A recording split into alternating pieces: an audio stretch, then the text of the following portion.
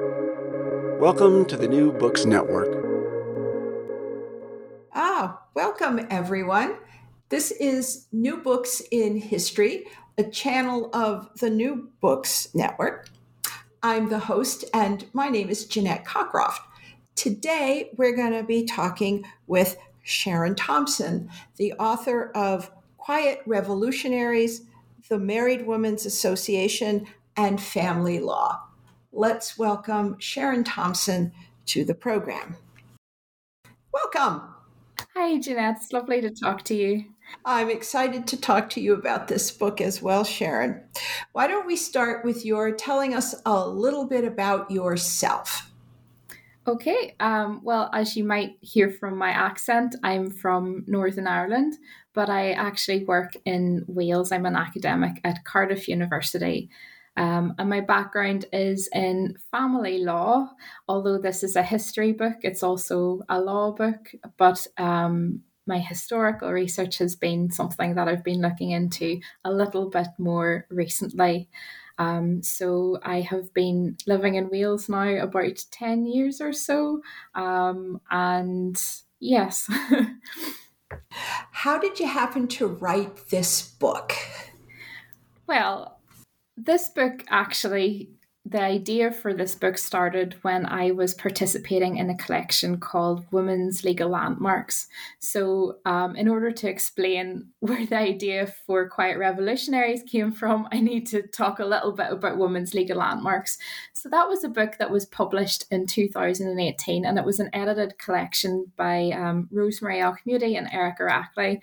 And the point of Women's Legal Landmarks is this big book with about 80 chapters in it, and it's all about looking at kind of game changers, real turning points in law that affected women's legal status in lots of different ways. And I ended up writing a chapter on a relatively arcane piece of legislation called the Married Women's Property Act 1964, which it was an act really about the ownership of housekeeping savings. So, it was something that was about a relatively self-contained issue. But when I started looking into the act and how it was passed, I came across this group called the Married Women's Association, who I'm ashamed to say I had never come across before in all of my work in family law over the years. And I became intrigued as to why that was the case, why I had never heard of them. And I found out that actually they hadn't really been written about before. And there were boxes and boxes of files in the archives that were waiting to be discovered. And I thought, well, this is a story really that needs to be told. Absolutely. So let's start at the beginning. What is the Married Women's Association? The Married Women's Association is a group that was set up in 1938. So it was just before the Second World War, and it set out as a kind of group for housewives. The context of when it was set up was quite an interesting time for the women's movement. In a sense, it's a time in the women's movement that's characterized as a period of decline, because we're looking at 10 years after all women got the vote in Britain. 1928, of course, was when all women, not just over 30, got the vote. It was available to everyone. So women are becoming more politically engaged. Women can now become MPs. Women can now become lawyers. But actually, then there isn't just one big issue to fight for anymore. All of a sudden, there are lots of different issues. And at that time, the women's movement was very much motivated by a kind of formal idea of equality, that men and women should be treated the same and should have the equal treatment in terms of, entering into those professions, for example. And a lot of feminists within that time, as a result, were actually quite opposed to things like marriage. They could see that marriage really was something that was expected of women, but in turn was quite oppressive for women. having realized that, at the same time, there were other women who could see, well, no, there needs to be something done about this. There needs to be a group set up for housewives. So the Married Women's Association arose out of this group called the 6-Point Group. It started out as a subgroup about housewives, but became a group of its own, and it had women and men within the group who work together to promote this idea of equal partnership in marriage, to try and reform the law of marriage, really to make things better for women both inside and outside the home, through recognition of the work that housewives did. Is this shaped in some way by the Depression and the economic circumstances of the UK in this period? That's a really good question. I think in some ways it was shaped by a variety of circumstances. There were lots of different things going on at the time. Of course, the outbreak of the war saw lots of interesting things happening in terms of women's legal status. One of the things that was happening around the time that the Married Women's Association was becoming independent was an issue around compensation for injuries and air raids. And this really brought this issue of women not being valued, or women's work in the home not being valued, to the fore.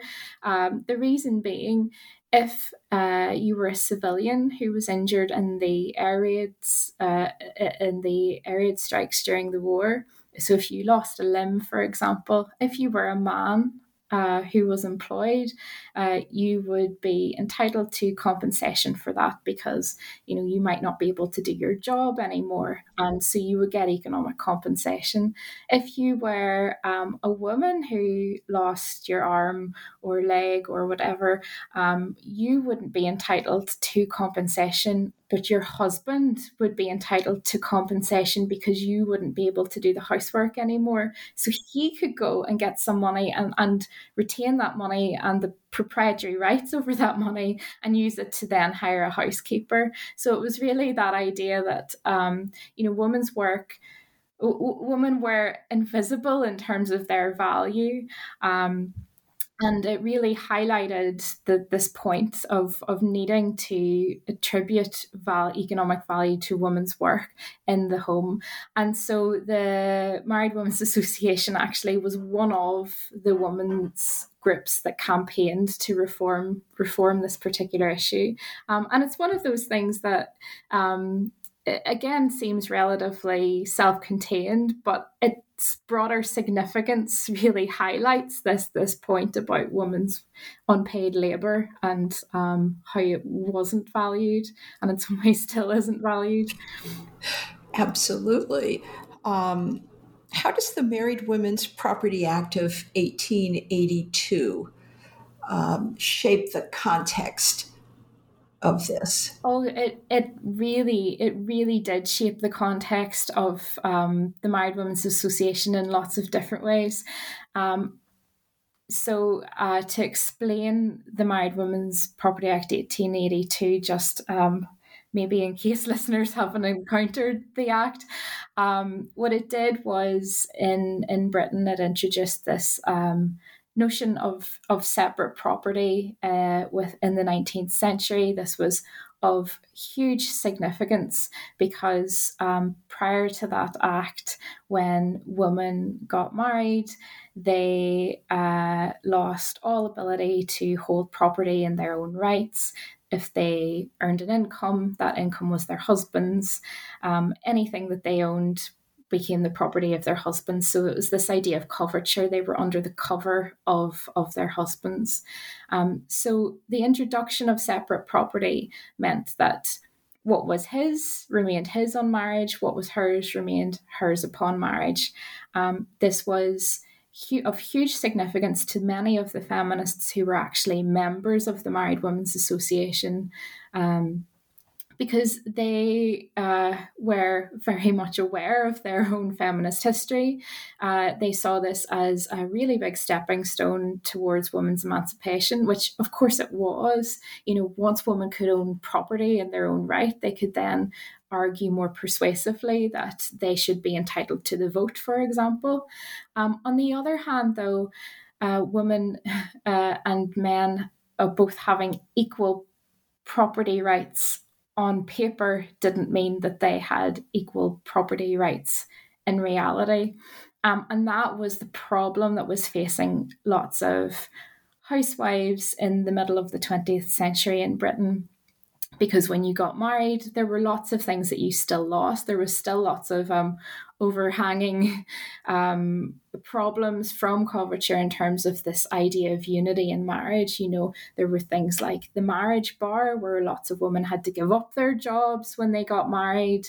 They didn't have the same opportunities. They obviously weren't paid the same as men. So they didn't have the ability to acquire property in the way that men did. The matrimonial home would be almost always in the husband's name. And of course, under separate property, if it's in his name, she has no right to it. Husband's income is his income. She has no right to it. So anything purchased with that income that is used as a family, the bed that you sleep in, the furniture that you use day in, day out, that doesn't belong to you. That belongs to your husband. So we have this idea of the Married Women's Property Act, yes, very significant, but its strict application did not match up with how people actually lived their lives and used property. And that often really led to a lot of economic vulnerability for married women. The law was really letting women down in that respect, because divorce was not so easy back then. And so if your husband deserted you, or if your marriage broke down for whatever reason and you weren't divorced, you wouldn't have any right to maintenance, but you also there was also no ability for a judge to give you any rights in property either. So there was a chance you could be left virtually destitute.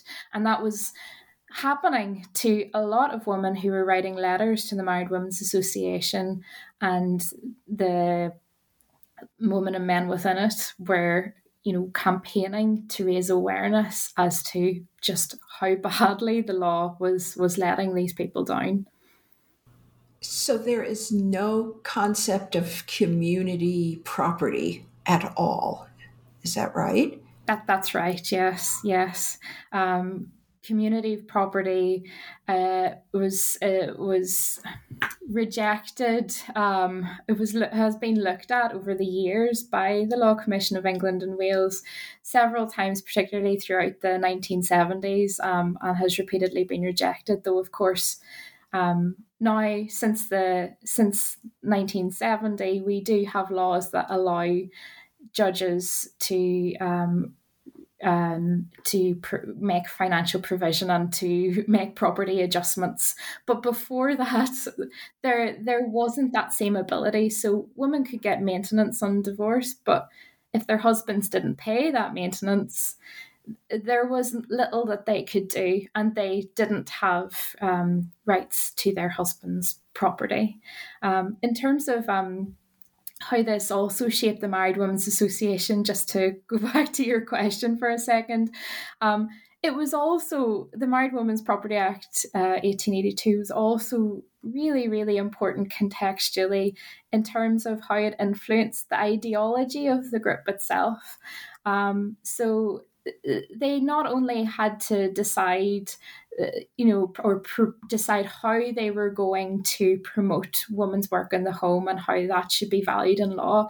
They had to be able to draft bills and articulate in those drafts how that should be valued. So there were some members of the Married Women's Association who believed the best way was for assets to be pooled during marriage, so that husbands and wives should both be able to know what the finances were, have that information, but also have access equally to the income coming into the home, and that should be pooled and that to them would represent equal partnership in marriage.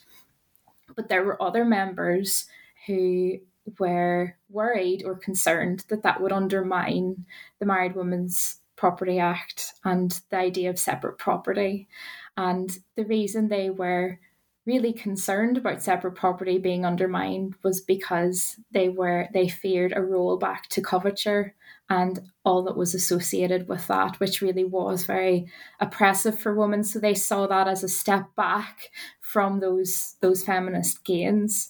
And what they preferred instead was for equal partnership in marriage to be promoted through a kind of wages for wives philosophy, where the husband actually paid the wife a sort of wage during the marriage. So she was almost like his employee, but the idea was that her work in the home was seen as actual work, and that she was then, as a result, able to acquire property in that sense. So that formed the kind of early ideology of the Married Women's Association, but that quite quickly was put to one side in favour of the notion of pooling of assets, which the members of the Married Women's Association were still quite careful to distinguish from community of property.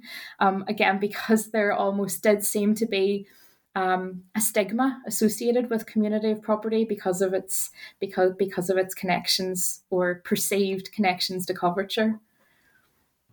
So,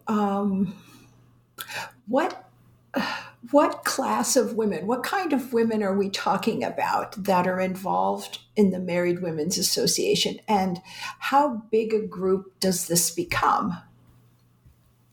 It's difficult to put a number on it just because I'm going by the records that are in the archives, and that's always the case, that there are these sorts of gaps within the records.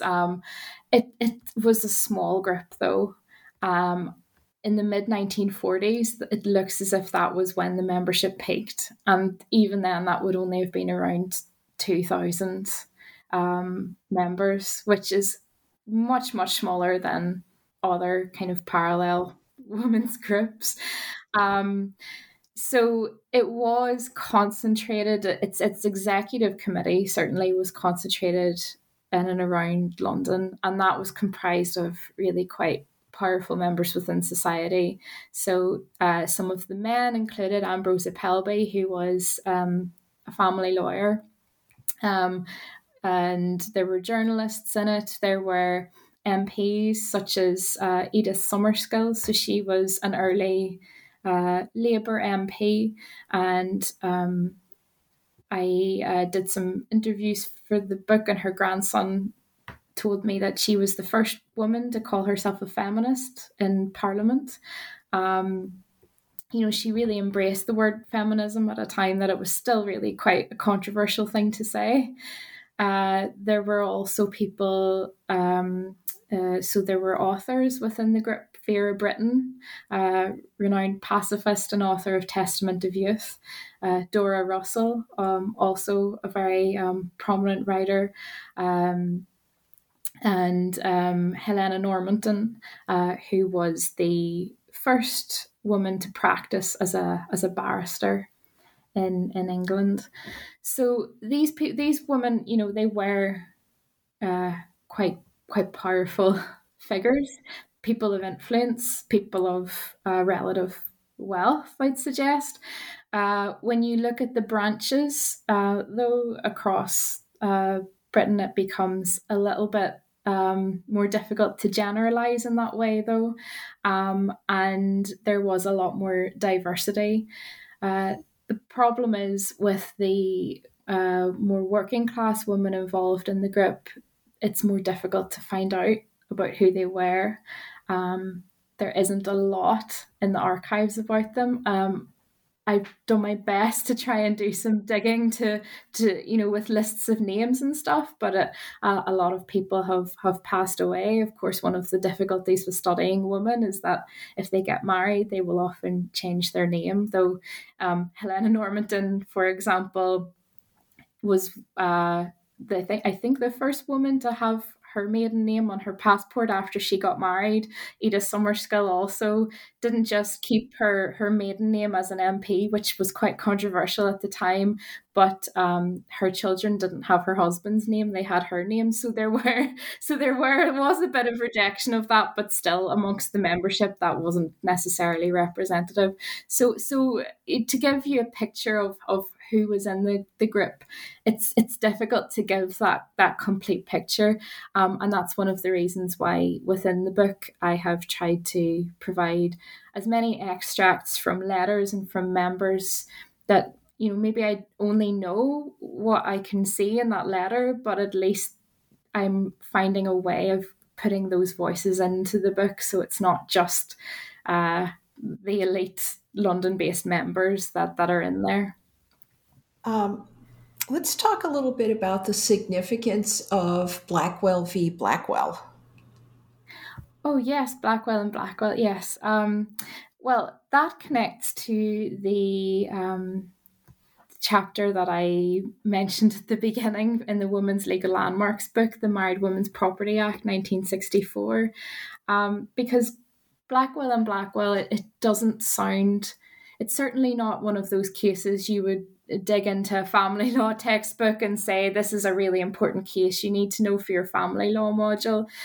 It's only 1 page long and you don't really get much information out of the judgment itself. But when you look at it from the perspective of the Married Women's Association, it was a hugely important case, and it was a case ostensibly about housekeeping savings, but more broadly about the need to reform married women's property rights. So Mrs. Blackwell, just to explain her background and her story behind the case, she was in a difficult marriage. She'd been trying to leave her husband for quite a long time. She brought in some lodgers to try and make some money for herself. She used some of the money to pay off the mortgage on the house. She put aside savings left over from housekeeping money in a co-op account. So she was very frugal. She really made a huge effort to build up as much savings as possible. And eventually she was ready to leave her husband. And she had around £103 in her bank account. And she thought, right, that's enough for a new start for me and my son. Now, this is kind of where we start to see how married women are left so vulnerable because of the doctrine of separate property. She thought that money was hers, but her husband took her to court and claimed it and said, no, that's my money, because that money's derived from housekeeping savings. Housekeeping savings is just money that a husband would have paid a wife in order to take care of household items, groceries, things like that. But because it came from his income, she had no ownership interest in it whatsoever. She argued, well, actually, I earned this money. This isn't just comprised of housekeeping money. It's comprised of money from other sources too, such as bringing in lodgers and all of that work. The judge disregarded that, however, and said, no, this belongs to the husband. The law is clear on this. And the Married Women's Association funded her appeal.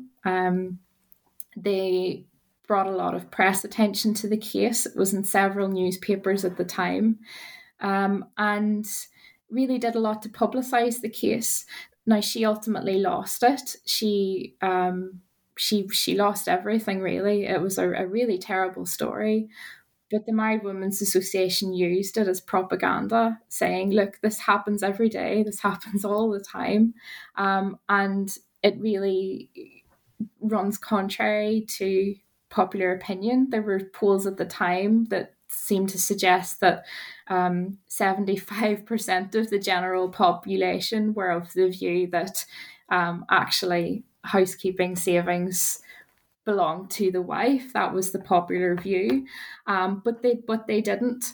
Mrs. Blackwell was publicised within the newspaper saying, "Well, if I'd have known this, I wouldn't have bothered saving so hard. I would have been a spendthrift. I would have spent it all."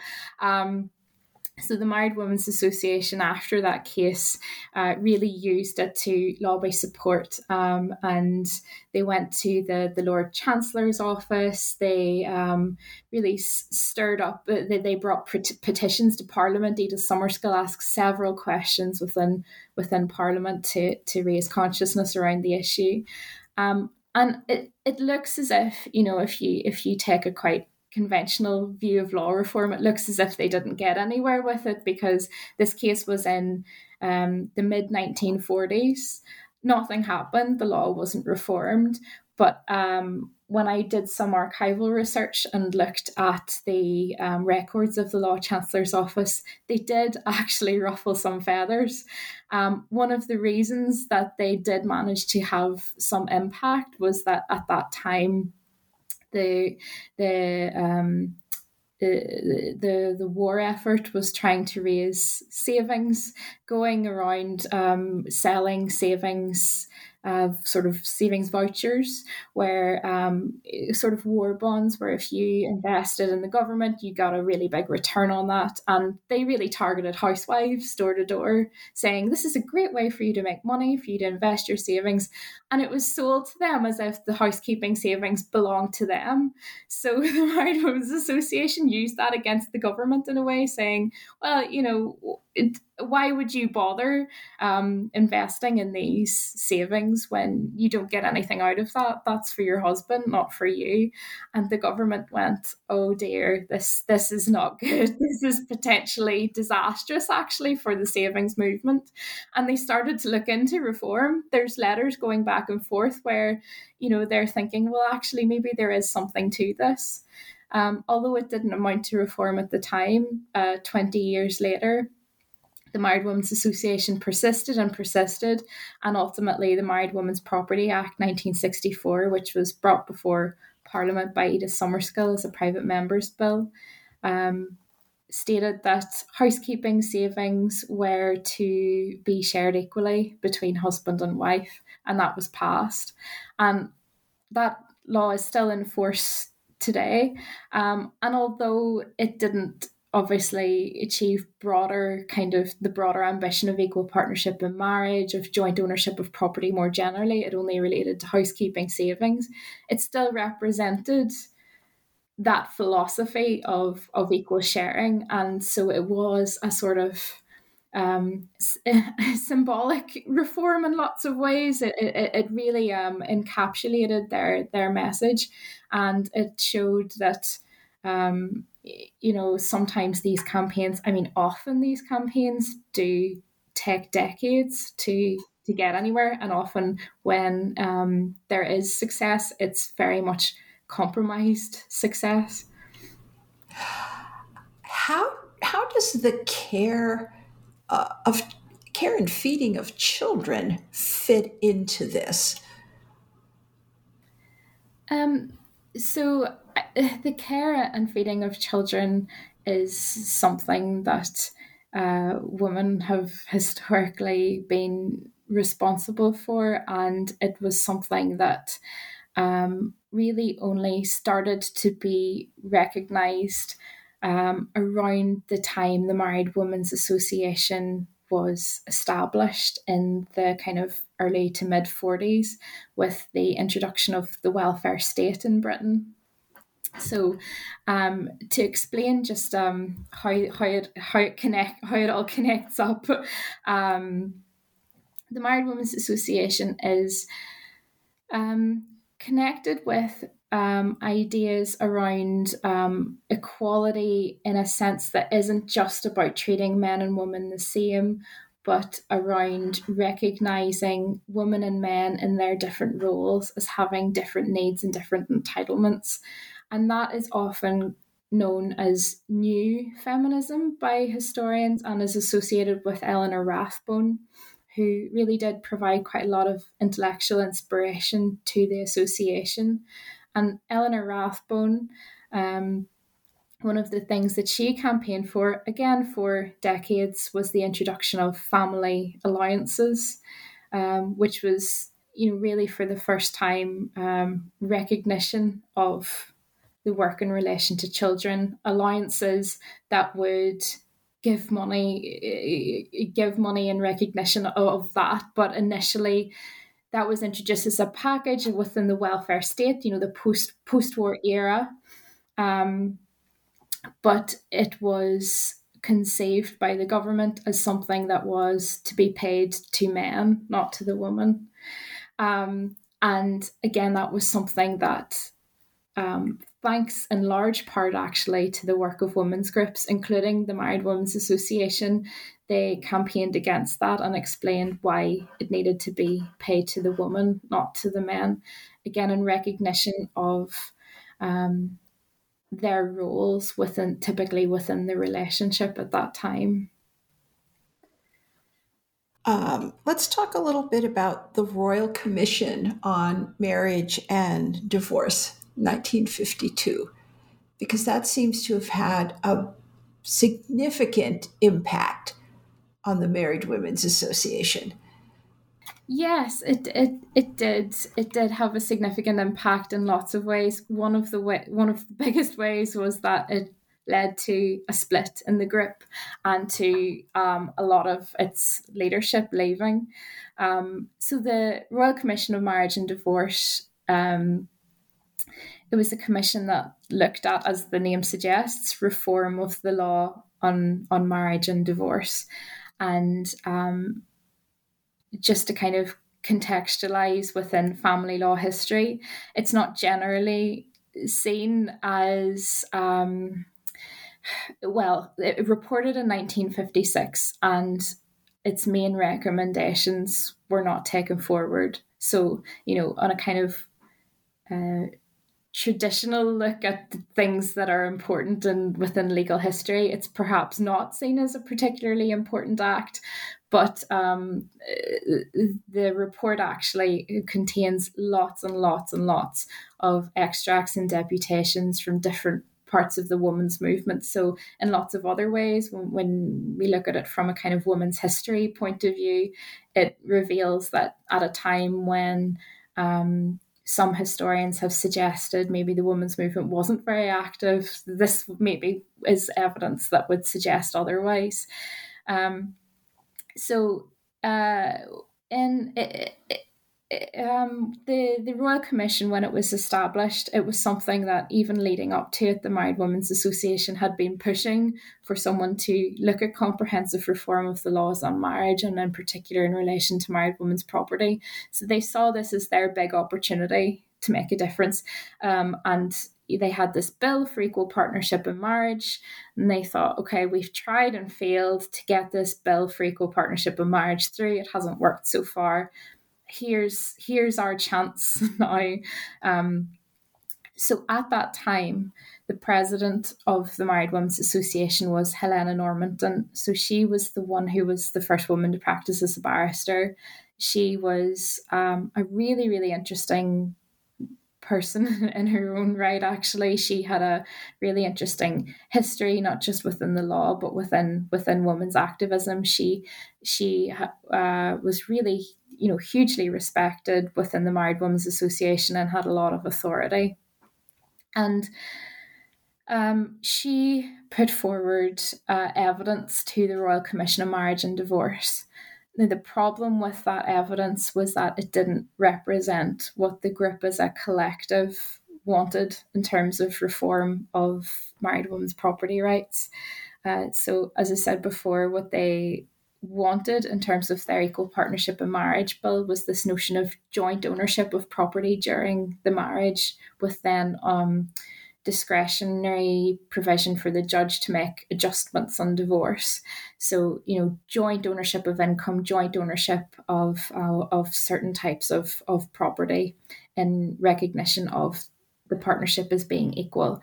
Helena Normanton was one of those members, though, who thought this would undermine the Married Women's Property Act 1882, and that this was a kind of rollback to coverture. That was her view.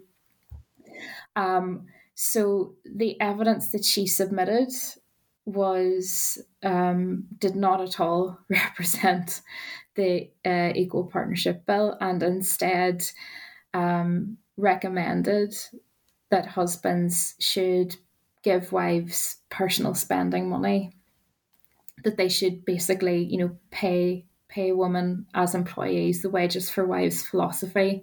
And not only that, she said that if married women were negligent in doing their jobs properly, if they maybe spent that money improperly, if maybe they used that money to gamble or buy cigarettes or something, then their allowance could be cut. And even worse than that, they could be punishable by law. So really, they were there were rules that should apply according to Helena Normanton. So it sounds really bad or it sounds really outrageous that she would suggest this, especially the point about wives being able to be punished by the law. But in Helena Normanton's, I suppose, defense, she was also potentially trying to be a bit strategic here. At the time, these conversations around valuing women's work in the home were quite radical. They were not really being taken very seriously. And so it was really, really important to get people in power on board with the reform. I mean, that was another reason why it was really important that the Married Women's Association had quite powerful men within the group too. They had to sell it as something that was good for husbands as well.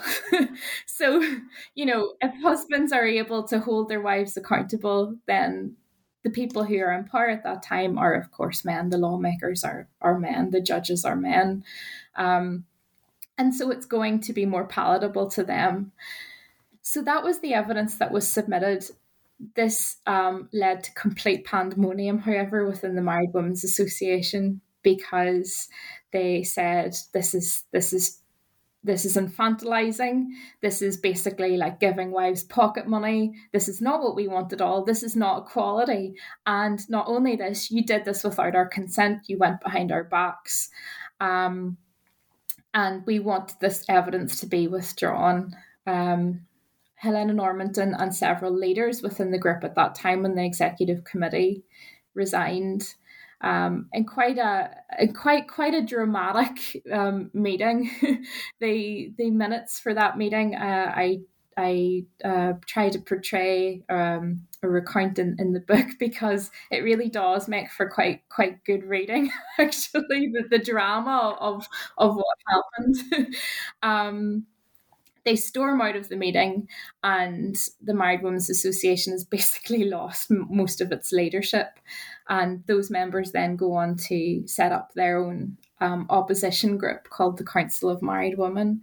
The Married Women's Association then after that has to decide what to do next. So they manage, even though they've missed the deadline and there have been all sorts of delays, they manage still to submit evidence to the Royal Commission on Marriage and Divorce. But yes, one of the big consequences, I suppose, was that it brought those conflicting ideologies that had been ongoing for several years. It brought all of that to a head, and it really reflects a lot of debates that continue today, actually, around how we should value unpaid work in the home. There are a lot of people who would still suggest that, equality should mean, formal equality in terms of sameness of treatment, that it's infantilizing to women to sort of reinforce those homemaker breadwinner roles. Whereas there are other feminists, of course, who still say today, as other members of the Married Women's Association would, that, well, no, we have to look at how spouses, and not just spouses, people in relationships take up different roles within relationships, and they aren't the same, and recognizing the differences within those relationships is what matters in terms of really achieving substantive equality. So those same things that we talk about over and over again today were really what were like sparking fires within the Married Women's Association in the 1950s as well. What about the Women's Disabilities Act of 1951? Oh, that was something that the Married Women's Association was sort of more tangentially involved with, in that it was a private member's bill that was unsuccessful, that Edith Summerskill was promoting. So Edith Summerskill was the person I mentioned who was the Labour MP. She was also the Married Women's Association's very first president. So within the Women's Disabilities Bill, it contained several different clauses. It was called by one of the other members an omnibus bill, because it had lots of it didn't have one central issue, and it didn't really get very far at the time, but it kind of was almost like a prequel to later reforms that were successful in the late 50s and early 60s. So, for example, there was a clause within the Women's Disabilities Bill that related to housekeeping savings, which then later was reflected within the Married Women's Property Act 1964. And similarly, there were clauses that related to maintenance that were later taken forward by the Married Women's Association in the late 50s, and were not successful, but were subsequently then taken forward by the government following the Royal Commission of Marriage and Divorces report. Those reforms about maintenance, again, sound very piecemeal. It was around ensuring maintenance could be paid through not just relying on the husband to pay it, but if he didn't pay it, then it would come directly out of his pay packet, to ensure that the wife actually would get something, get some maintenance. But again, it sounds piecemeal. It sort of sounds like it's relatively unimportant in the grand scheme of things, but it was massively controversial. It was opposed by trade unions at the time, who saw it as threatening the sanctity of the pay packet, having wives be able to go directly to the employers to get the money at the source. So these were things. These were all kind of indirectly influential reforms in their own right. And so from that point of view, the Women's Disabilities Bill, again, sort of, you're never going to come across it in a family law textbook, but it had an indirect influence in that it inspired reform that came later that really did have an impact upon the reality of women's lives. And so that reform that came later, that's not just the Married Women's Property Act of 1964, right? It's the Matrimonial Homes Act of 1967. Yes, that's another act that I hadn't mentioned. Yes, that enabled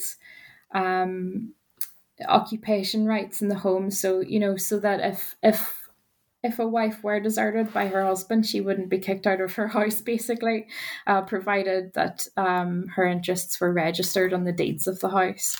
And that's something that actually, as I mentioned, I interviewed some family members and friends and people connected to members of the Married Women's Association for the book.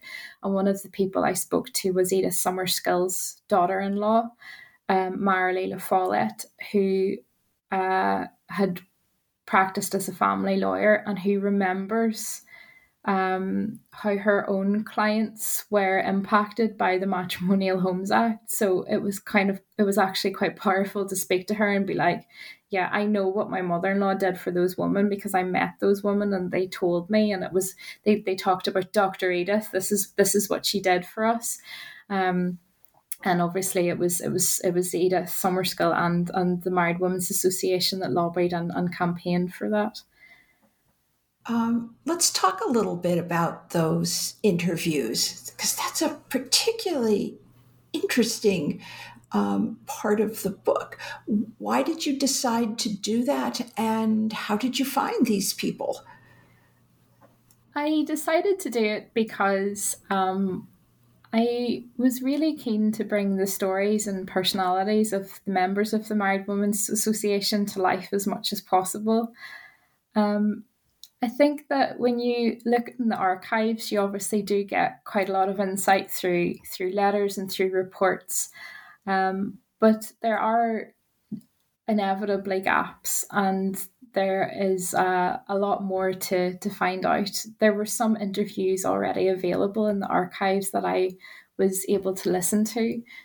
So there were interviews that had been carried out by the historian Brian Harrison with Juanita Francis, for instance, and she was really the first chairman, as they called it, chairman, and founder of the Married Women's Association. And just getting to hear firsthand, from when I listened to those interviews, what she said, it really kind of gave me that insight into, oh, this is a perspective I would like to try and get. Of course, most of the people who are associated with the association aren't alive anymore, but there are people who are family members who remember their relatives being in it, or maybe don't remember their relatives being in it, but are able to tell me about them. So it was it. So in terms of locating them, I had some posters. I had a website. I used social media, and I just tried to see if I could find people connected to the members just through just doing as much research as I could to in order to track people down. I didn't speak to very many people in the end. I think I spoke to 10 people. Some people I was really lucky through word of mouth. They got in touch with me, and I was really, really grateful to them for doing that. Especially with regard, especially given that their family members were not necessarily executive committee members, so it did give me more of the insight into the kind of grassroots aspects of the association. Some of the people I spoke to, I've already mentioned those connected with Edith Summerskill, and I was very grateful to them for all their time telling me about Edith Summerskill. I also spoke to the family members and friends connected with Doreen Gorski. So Doreen Gorski was a vice president of the Married Women's Association. She's one of the people who stormed out with Helena Normanton, but she was also one of the first female executives in the BBC, and she was really, really important within the BBC in the 1950s within women's programmes. And it was great being able to speak to her family, because in their private papers they had an unpublished autobiography that she had written about her own life, her own memoir. They'd never done anything with it. It wasn't in archives, and it was called No One Special. And it was just all about her and her life, and it didn't have loads about the Married Women's Association in it, but you still got an insight into her feminism, her personality, her experiences. And I think those things are important to record as well, in terms of trying to produce a kind of group portrait of a network like the Married Women's Association. So what ultimately happens to this group? Well, it appears that they kind of stop their activities in the 1980s. It's difficult though, because that's what the archives tell us.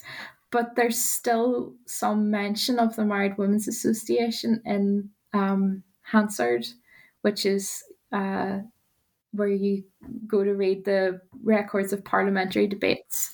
And in the 1990s, I was able to find records of the Married Women's Association on Hansard, but their actual meetings and notes from that appear to stop around the kind of late 80s. A lot of the members are getting older, they're not getting a new membership. Really, the women's liberation movement has taken off in the 70s, and in a lot of ways has overshadowed the work of the Married Women's Association, and historically is seen as being something quite separate from the work of the Married Women's Association, which came decades earlier. But I think there is quite a lot of continuity actually between this earlier 20th century feminist work and what's commonly known as the second wave, and especially when you look at the kind of wages for wives thing and how that was later has I know it's not the same thing, but it has similarities, it has echoes with the wages for housework movement. um these demands about having about equal pay, about women's work outside the home and inside the home having equal value. These were all ideas and things that the Married Women's Association were saying in the 40s that were also like rallying cries of the women's liberation movement as well. So although there is consistency there, I think the branding of the group had really led to very small membership indeed, and they were still active in the early 80s, but gradually things were starting to slow down. It's an amazing story. Thank you so much. One last thing before I let you go. What are you working on now? Well, while I was writing the book Quiet Revolutionaries, I was sort of thinking about um, my work before that, which is in family law. So I probably should have mentioned actually, my background isn't as a historian. It's in kind of adult relationships and the financial consequences of divorce. And I'm really, really interested in how the Married Women's Association influences family law reform and what we can learn about family law reform from this feminist network, because I think it gives this really, really interesting different perspective than you get from just looking at those institutional accounts like Law Commission reports. So, in thinking about all of that while I was writing the book, I was thinking, how does this influence my own thoughts about reform now? And really the central at the heart of the Married Women's Association is this notion of equal partnership in marriage. So my next book that I'm working on at the moment is called The Road to Equal Partnership. And it looks at reform now of the financial consequences of divorce. It's definitely inspired by the historical work of the Married Women's Association, even though the Married Women's Association won't be in this book because it's a book about the law now. But it's something that is a bit of a live debate in England and Wales at the moment, because the Law Commission is looking into they're carrying out a scoping exercise as to whether or not there will be reform or there is a need for reform of financial remedies in divorce. But I think that within these debates it's important not to lose sight of the need to value non-financial contributions, and for that to really be at the heart of reform, the value of care, the value of those, all of those things that the Married Women's Association said were really, really important if actually equality in relationships is going to be achieved. That's really exciting. Can't wait for you to be finished with that. Thank you so much for your time, Sharon. It's been wonderful and I've enjoyed it. And I will let you go. Again, thank you so much. Thank you, Jeanette. It was lovely to talk to you. I really appreciate your time. And I appreciate yours. You're more than welcome. Thank you.